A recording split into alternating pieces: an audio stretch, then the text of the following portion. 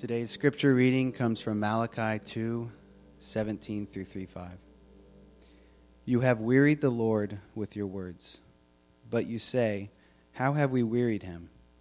By saying, everyone who does evil is good in the sight of the Lord, and he delights in them.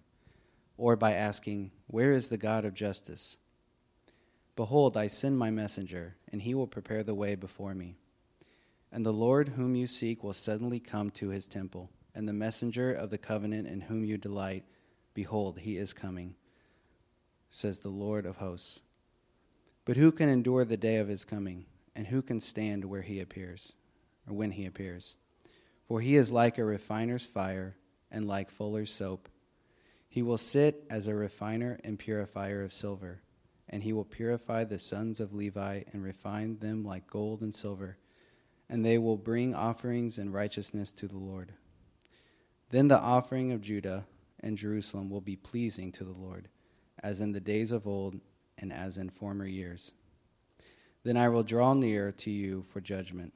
I will be a swift witness against the sorcerers, against the adulterers, against those who swear falsely, against those who oppress the hired worker in his wages, the widow and the fatherless, against those who thrust aside the sojourner, and do not fear me, says the Lord of hosts. This is God's word.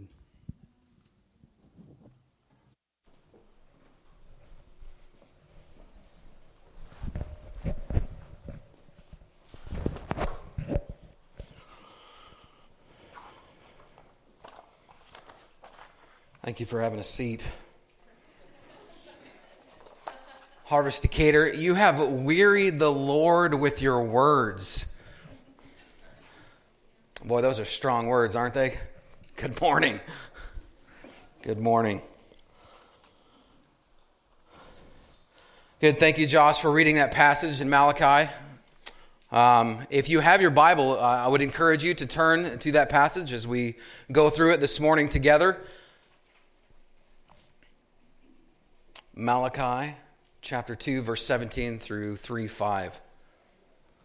This is the fourth oracle in Malachi. When I was about 6 or 7 years old, I was living in with my family in Argenta, Illinois. That's just northeast of here on 72, if you're not too familiar with the area. And one day, the neighbor girl, she had a friend over there, and they were maybe like 14, 15 years old. And our houses were fairly close to each other. And for some reason, I was playing outside, and I was on the side of the house. And they pinned me down and trapped my arms and dug their fingernails into my face. Don't really know why. Maybe I was being super annoying that day. I don't know, maybe she had a rough home life and she was looking to take out her pain on me. It's an odd memory to have locked away, but it's stayed with me all these years. In our text this morning, we're looking at an accusatory statement against God concerning his justice, whether he's fair or not. Does this memory qualify me to ask if God is fair? I don't know. Years down the road, with a fair amount of life in between, my wife and I, we were attending a United Methodist church because she was hired on there as the administrative assistant, and we thought it would be, easier for her to do her job if we went to that church. It's a good reason to pick a church, right? But I was doing what I normally do. I was looking for how I can serve, how I can use what God has crafted in me to bring him glory. And so I went through a lay speaker certification process. And at the end of that certification, there was an interview with the lady that was instructing it. And in this interview, she began telling me everything that was wrong with me. She began challenging my character, and at one point, she looked at me and she said, "Come back at me." I said, "I don't want to." I didn't understand what was happening. I didn't know what was going on. I was certified through the program, and it made that interview even more senseless, but it was dark. It was inappropriately aggressive. I was looking to serve God however I could, and I received more pain in the process. Does this memory qualify me to ask if God is fair? I don't know. As we look at this passage from Malachi, there's two questions to consider concerning God's fairness. The first is, why are we asking if God is fair? And the second is, are we ready for God to be fair? And with this, there are four things to note in response to these questions. The first thing to note concerning why are we asking if God is fair, when our assessments can be skewed. So you can write that down in your notes. Our assessments can be skewed.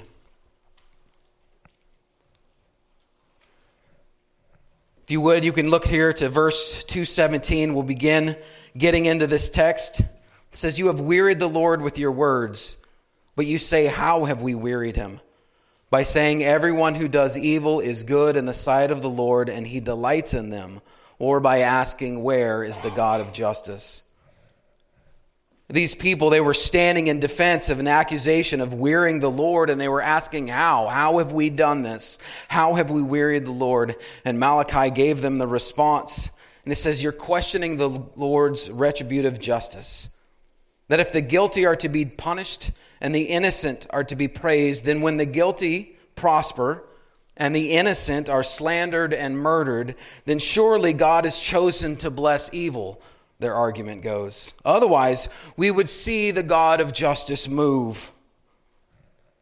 But you know, these aren't innocent bystanders caught in the wake of an evil government or a greedy corporation or some malevolent group. No, they were culpable of much more. We can see down in verse 5 that they themselves were often the ones partaking in the oppression of others. And so it's not without a sense of irony that the oppressors are then questioning and accusing God of his lack in justice. You know, when we think of the issue of justice and fairness in the U.S., many of us, we consider that regarding individuals. But with Malachi and those that heard him preach, there was an assumed communal focus. Their culture was more oriented towards shame and honor within the community rather than success and failure of individual persons. So this counter argument is attempting to make the point that God has acted unjustly with Israel and has not fulfilled his promise. Of course, they're completely nullifying their own responsibility and holding up their end of the covenant, which is why we can see in just after our passage in verse 6 and 7, we read, "For I, the Lord, do not change. Return to me, and I will return to you." But their assessment of God is skewed. They have reasoned that if they live uprightly, the covenantal life that they're called to do, that God will bring justice upon the community if someone else doesn't. So therefore, why bother with living uprightly? If God can bring punitive damages to those who live uprightly because the community as a whole is not, thereby punishing the just, then one might as well live as if there is no retributive justice at all.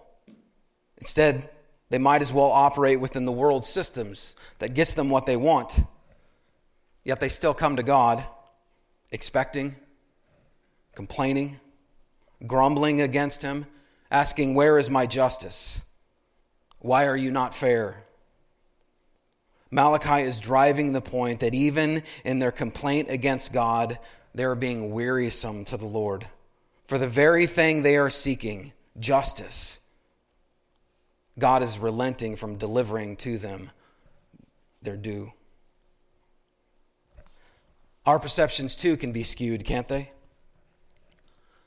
My family's taken into our home a 3-year-old little boy. And he'll be in our care for a bit. But I find myself answering a lot of why questions. And I've learned 2 recent lessons through this.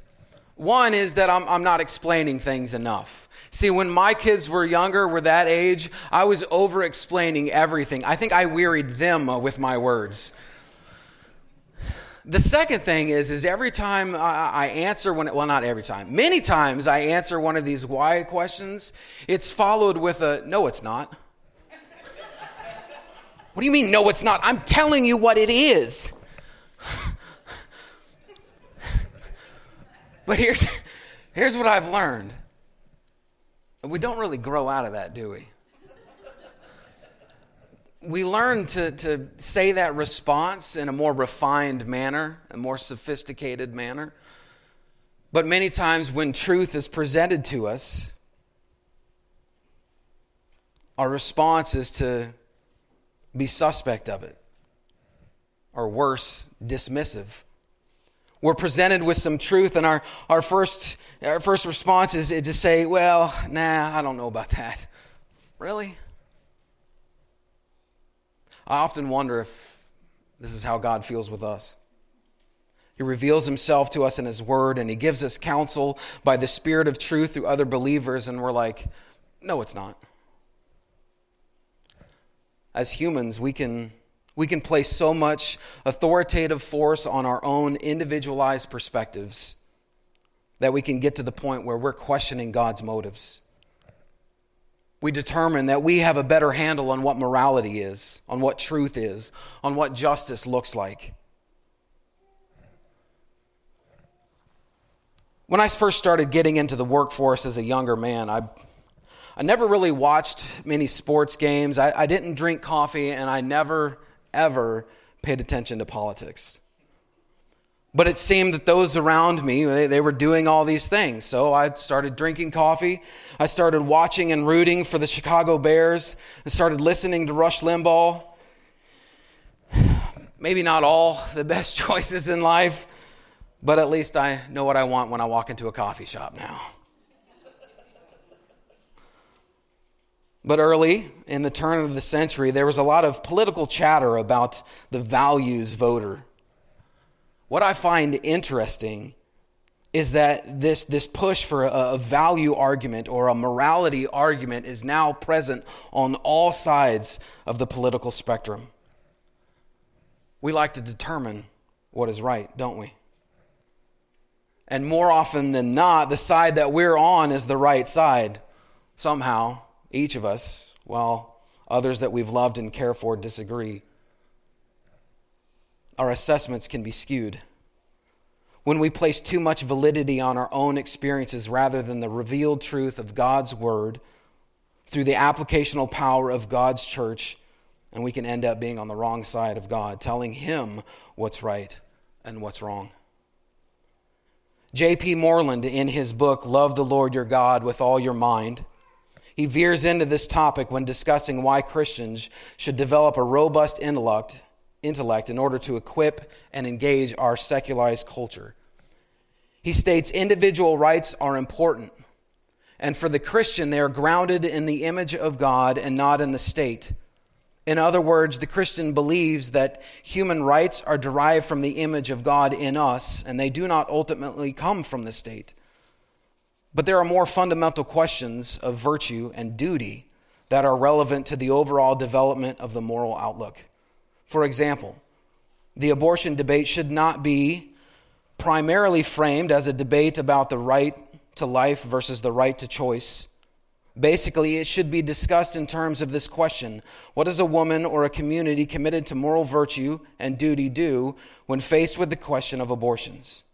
The tenor of the debate changes drastically when issues of virtue and duty to others is brought to the foreground and rights are relegated to the secondary position in the moral context.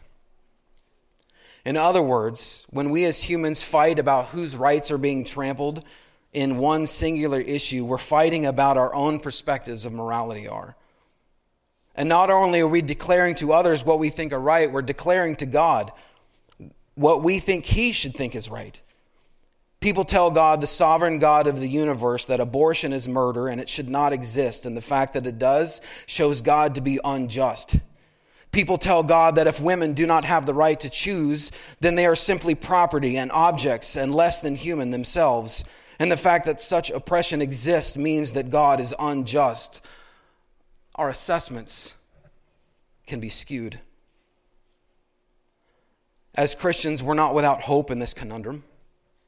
For we have hope in the day of our Lord, who will set right every wrong and bring peace everlasting. The people of Malachi's day had a similar hope. But sadly, our hopes can be misplaced. That is our second note you can write down this morning. Our hopes can be misplaced. If you would turn with me to verse 3:1. Behold, I send my messenger, and he will prepare the way before me. And the Lord whom you seek will suddenly come to his temple, and the messenger of the covenant in whom you delight. Behold, he is coming, says the Lord of hosts. But who can endure the day of his coming? And who can stand when he appears? For he is like a refiner's fire and like fuller's soap. There's a lot going on in these two verses, so let's take it step by step so we can properly understand how our hopes can be misplaced. So it begins, behold, I send my messenger, and he will prepare the way before me. Those of you familiar with the gospel accounts, you might notice that this verse sounds familiar.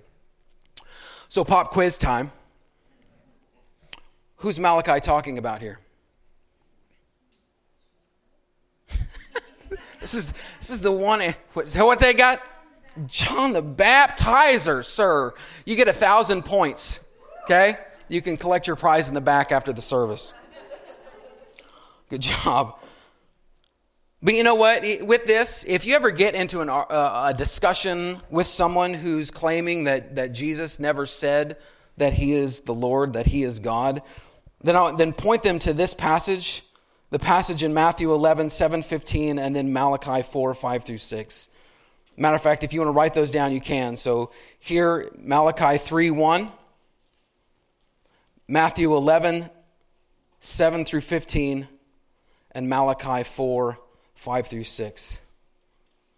Jesus said that this messenger was and is John, and it's clear that Jesus views himself as the one to come after John, the one whose path has been cleared.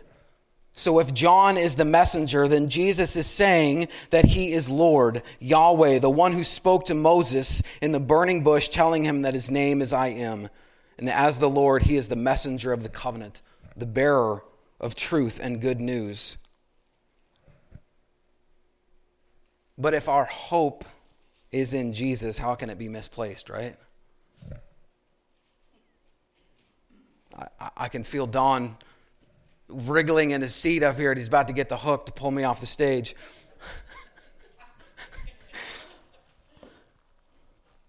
So how can it be misplaced if our hope is in Jesus? Well, it can if we have the wrong Jesus. If our Jesus is the one to bring a miserable end to all those people doing detestable things, we might have the wrong Jesus. If our Jesus is the one to solve all of our problems and make our lives heaven on earth, then we might have the wrong Jesus. Malachi is telling his listeners that when the Messiah comes, the one they delight in his coming, when he does indeed come, it will be with a bit of a shock. And it will be with far more than what many have bargained for. For who can endure the day of his coming? And boy, has Jesus lived up to that. There is no single point in history that has had as much transformative change as that is Jesus' ministry, death, burial, and resurrection. And to this day, he is still performing the unexpected. Even in my own life, I can confirm his transformative and unexpected power. When I was younger, I believed in God, I believed in Jesus, and I would pray, but it would be in a manner that I felt like I couldn't ask too much. As if there was a cap to how much I could ask for. And I felt like I needed to pray for a lot of other people so that that cap wouldn't get reduced. Granted, it's good to pray for other people. But when it come to the praying for the things that I wanted, the things that I felt that I needed, it often had to do with things that I desired. More importantly, a singular focused thing that I desired. And that was my approach. But when the pressure came and the darkness of feeling rejected and alone swallowed me, my prayers were for God to be fair by ending my life. The brokenness that was me was too much for me to fix. And the effort to appear normal required more than what I could give. I just wanted to be done.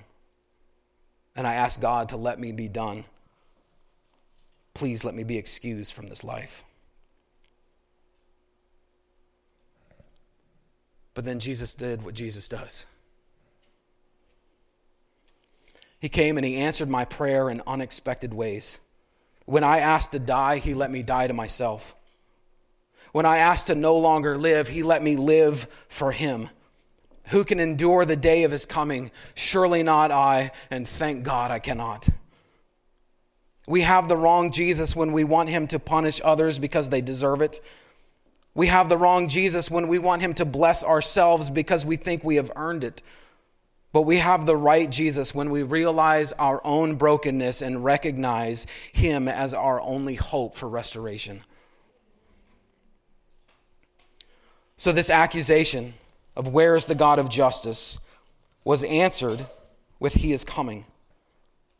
They lived with an anticipation of the coming Messiah. Malachi was challenging them and saying, are you sure you know what you're asking for? We are also anticipating the coming Messiah and the resurrection. Are we ready for it? Who can stand in the day of his coming? Who can endure it? It will be those who have been transformed by Jesus himself, those who have been refined and restored. The real fairness of God comes by way of his own involvement. Fairness comes with God's improving us. That is our third point for this morning. Fairness comes with God improving us. We get back here to verse 3 in our text. It says, he will sit as a refiner and purifier of silver, and he will purify the sons of Levi and refine them like gold and silver. And they will bring offerings in righteousness to the Lord. Then the offering of Judah and Jerusalem will be pleasing to the Lord as in the days of old and as in the former years. One of Malachi's rebukes was concerning worship and sacrifices that were mechanical. They were going through the motions. They performed the rites, and they did it in a way, but their heart was not in it. Instead, they looked to the world system and power brokers of their world to fulfill their needs and satisfy their desires. And then they came to the Lord for worship. It was in form only.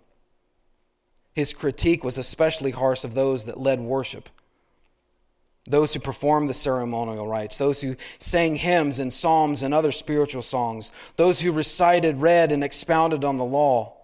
That even in their attempt to worship the Lord, there was a spirit of autonomy that polluted it. So worship team, watch out now. Oh, and our scripture readers, you better bring your A game. We won't talk about the preacher. But in all seriousness, this is something that the elders here, we look to get right. That when it comes to worship and handling God's word, we want excellence in recognizing God as God so that our worship and our service can be acceptable to him. But can I let you in on a little secret? And don't tell the other elders I told you. It's not up to us. Malachi tells us it's the refiner, the one who restores us, who will make the offerings acceptable once again. And not just those who lead, but all of God's people, through the power and presence of the refiner, will be pleasing to the Lord. The reason is that what was polluting has been removed. It's been burned out. It's been melted away. My first exposure to the practice of smelting was reading in God's word. Now, I'd seen things in movies, like making a silver bullet in the Monster Squad, but the technical information of the practice, I didn't really get into until I noticed it being used in Scripture.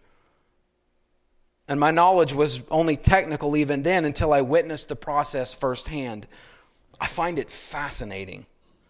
The science is fun, but the look of the hot molten metal is mesmerizing. And then seeing the dross just float on top to be scooped off, pure illustrative art, just beautiful. No wonder the biblical writers like using the metaphor so much. Malachi tells us that Jesus sits down and works us like a smelter to remove that which hinders our purpose and his pleasure in us. What an amazing God we serve. His work in us. Not just to make it so that we live right by him, but make it so that he can enjoy our relationship and our presence with him even more. And he does the work. How sweet is that? How could we not worship him more because of it? When we gather together, it may look like we're simply singing songs and listening to stories, but in reality, we are collectively offering up our hearts to be transformed by the refiner. We are subverting our will to be challenged and changed by the one who makes all things pure and whole. When we pray to our Father, because of the redemptive work of Christ, our souls, fused with the Spirit of truth, stretch all the way into heaven as we encounter the Lord of the universe. Is God fair? More than so. But fairness also comes with God's conviction. That is our fourth point this morning that you can note. Fairness comes with swift conviction on us first.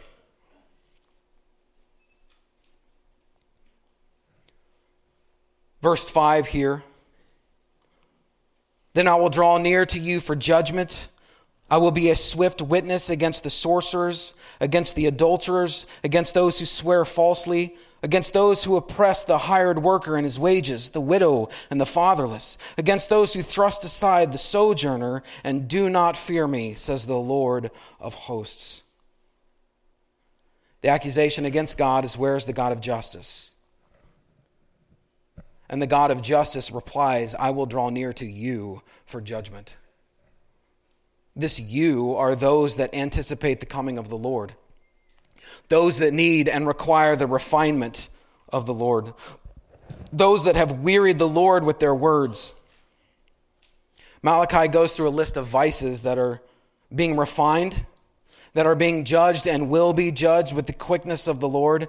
Sorcerers, that is those that practice and believe that the physical manipulation of the material will force the ultimate reality of the spiritual to bend to their will.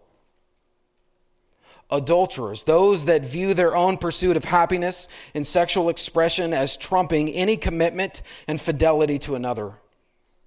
Perjurers, those who lie and cheat so as to gain and maintain power over others.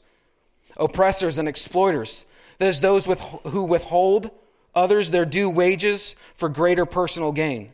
And those that marginalize others who are restricted from earning wages, such as the widows and the orphans in their society. And the racists. Those that marginalize others who are culturally different and regard them as less than their neighbor. And for those who live by these vices as values of their lives are people who do not fear God. They do not hold him to be the arbiter of truth. They do not respect him to be the creator and sustainer of reality. God's judgment is on these things stands, and unless we have these impurities removed from our lives by the refiner, then sadly his judgment rests on us. You know, I feel I need to confess something at this point. Our family plays a Wizards game on the PC.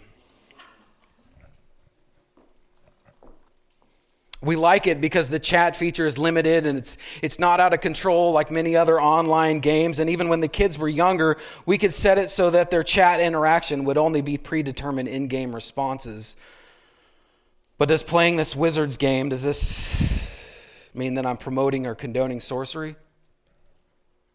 Does this mean I should step down as an elder? Does someone who watches Harry Potter, Star Wars, Lord of the Rings, Chronicles of Narnia, or He-Man, the Masters of the Universe movie mean that they're in danger of judgment? Well, maybe the He-Man movie, but it's a different story. These movies, they all carry an idea of magic or force that permeates life, and depending on the context, the characters are able to manipulate that force to accomplish certain tasks. This sounds a little bit like sorcery, doesn't it? But you know what else it sounds like? It sounds like science. That there are laws that govern reality, and depending on what we craft and form, we can manipulate those laws to our advantage. We can build a plane and fly even though our biology doesn't allow us to. We can change an atom to let it release tremendous amounts of energy. That sounds like magic, doesn't it? Well, no, it sounds like science. Just as those movies sound like entertainment. Good or bad entertainment, you be the judge of that, but entertainment nonetheless.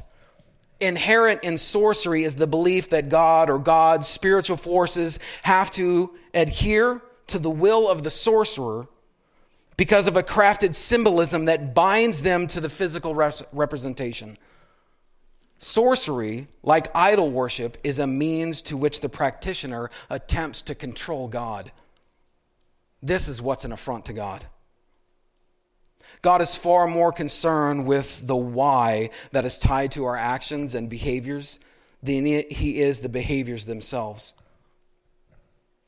Now, this doesn't mean that everything is fair game as far as judgment is concerned, if we do it for the right reasons.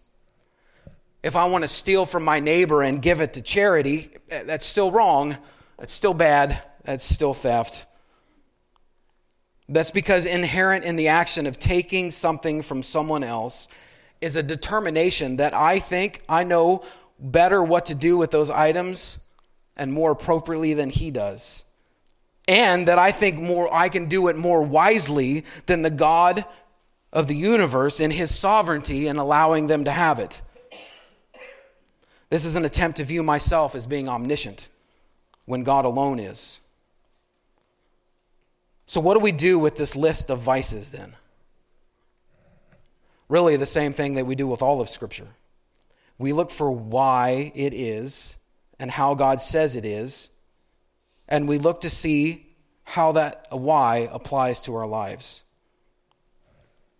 See, it's easy to look at verses like 2:17 that simply states, "You have wearied the Lord with your words," and think that it applies to us directly.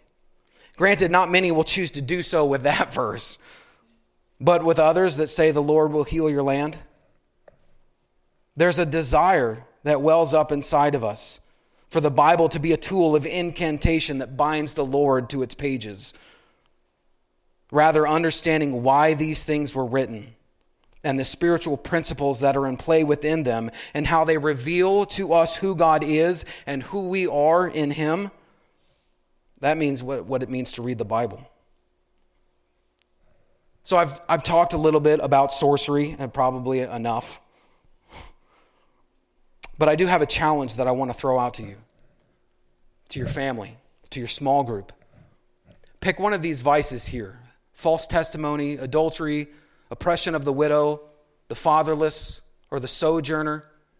Do a search in a concordance or open up your Bible app and search for these words that you find there in Malachi. And read several entries that you find. See if you can gain a better handle on why God's judgment stands on these things. And then look in your own life. Compare those whys to any whys that you've got in your life and see if any of them correlate. So why are we asking if God is fair when our assessments can be skewed? When our hopes can be misplaced? Are we ready for God to be fair because fairness comes with God's improving us? It comes with swift conviction on us first.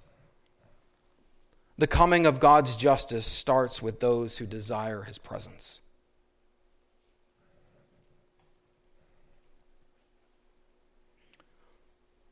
One of my first sermons when I was a teenager was at a park. We were doing a VBS Parents Day, and I preached a gospel message. It was terrible. I felt like I had to make the gospel attractive. I felt like I had to tell people, if you believe in Jesus and you accept Jesus into your life, then here's what he's going to do for you, X, Y, Z. As I've grown older, as I've experienced more of life, as I have learned and studied the Word of God, I've come to find out that you can't make the gospel attractive. What's attractive about the gospel is that when we get to the end of ourselves, that's where we find Jesus standing, waiting, ready to accept us. That the things in our life that hinder us and bind us and keep us from connecting with the God of the universe, he is the one to take them away. That is the gospel.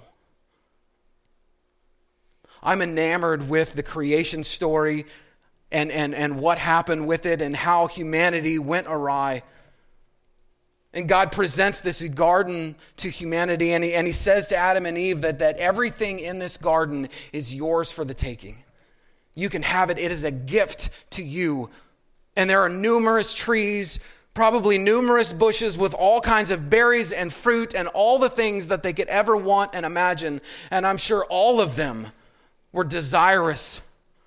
I'm sure all of them were tasty. I'm sure all of them looked beautiful.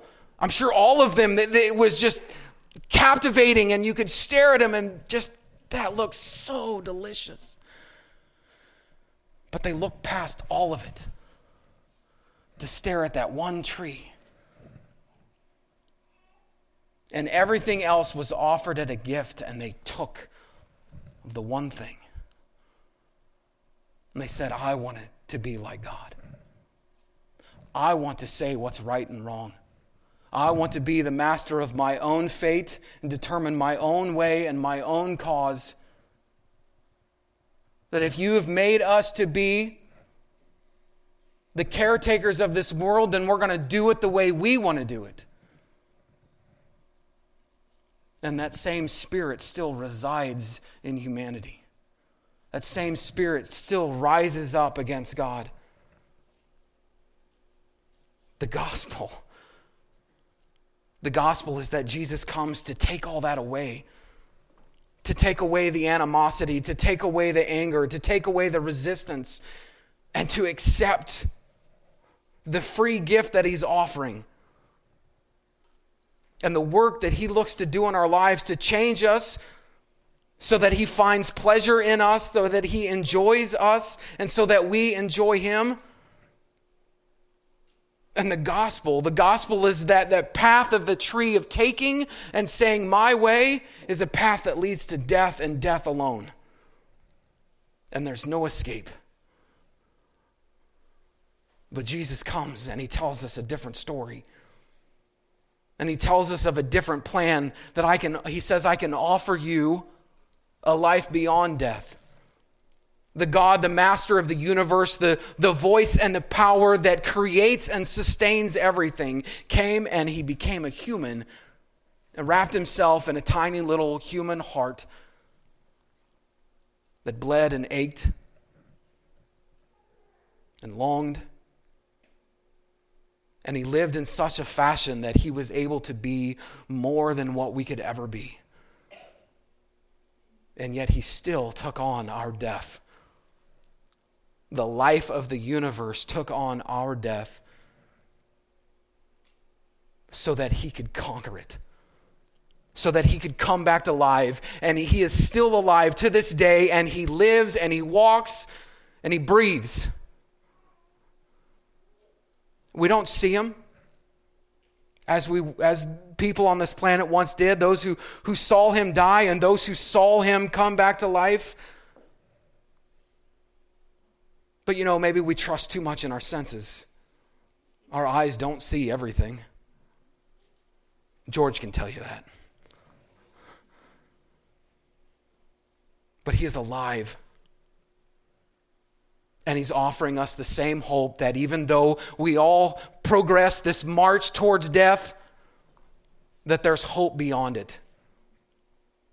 So maybe you're here today and you've thought about this some, or you've not thought about it at all. But I'm telling you that Jesus says you can live eternally in the joy of his presence and his love and his purpose. That he says that there's more to your life than just what you've experienced. There's so much more. The entire universe continues to expand, and God's bigger than it. He's infinite. Jesus has infinite life waiting. Maybe you've known about this for a long time. Maybe you've trusted in this for a long time and you just needed a fresh reminder that even in our struggles of day to day, the celebration and the life of Christ and his glory, that he lives through us, that he works in us as a refiner to make us shine, to make us something more than we could ever be. This is the gospel. This is why we're here. This is why we are Harvest Decatur. This is why we pray. Pray with me. Gracious Father, I thank you so much for who you are. I thank you for your grace and how you cover us in our weakness and our brokenness. And that you are mighty and beyond anything that we can fully comprehend. And yet you care enough to make yourself known so that we may know you. And more importantly, that we may be known by you.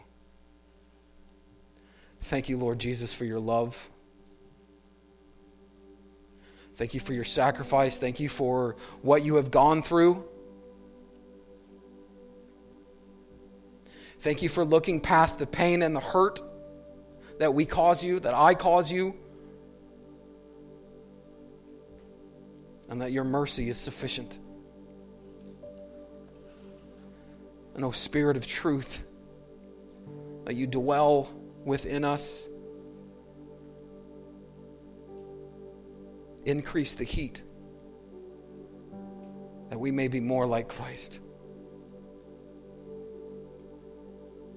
Burn within us a holy desire to be pleasing to you, to honor you, to give you the recognition that is yours alone.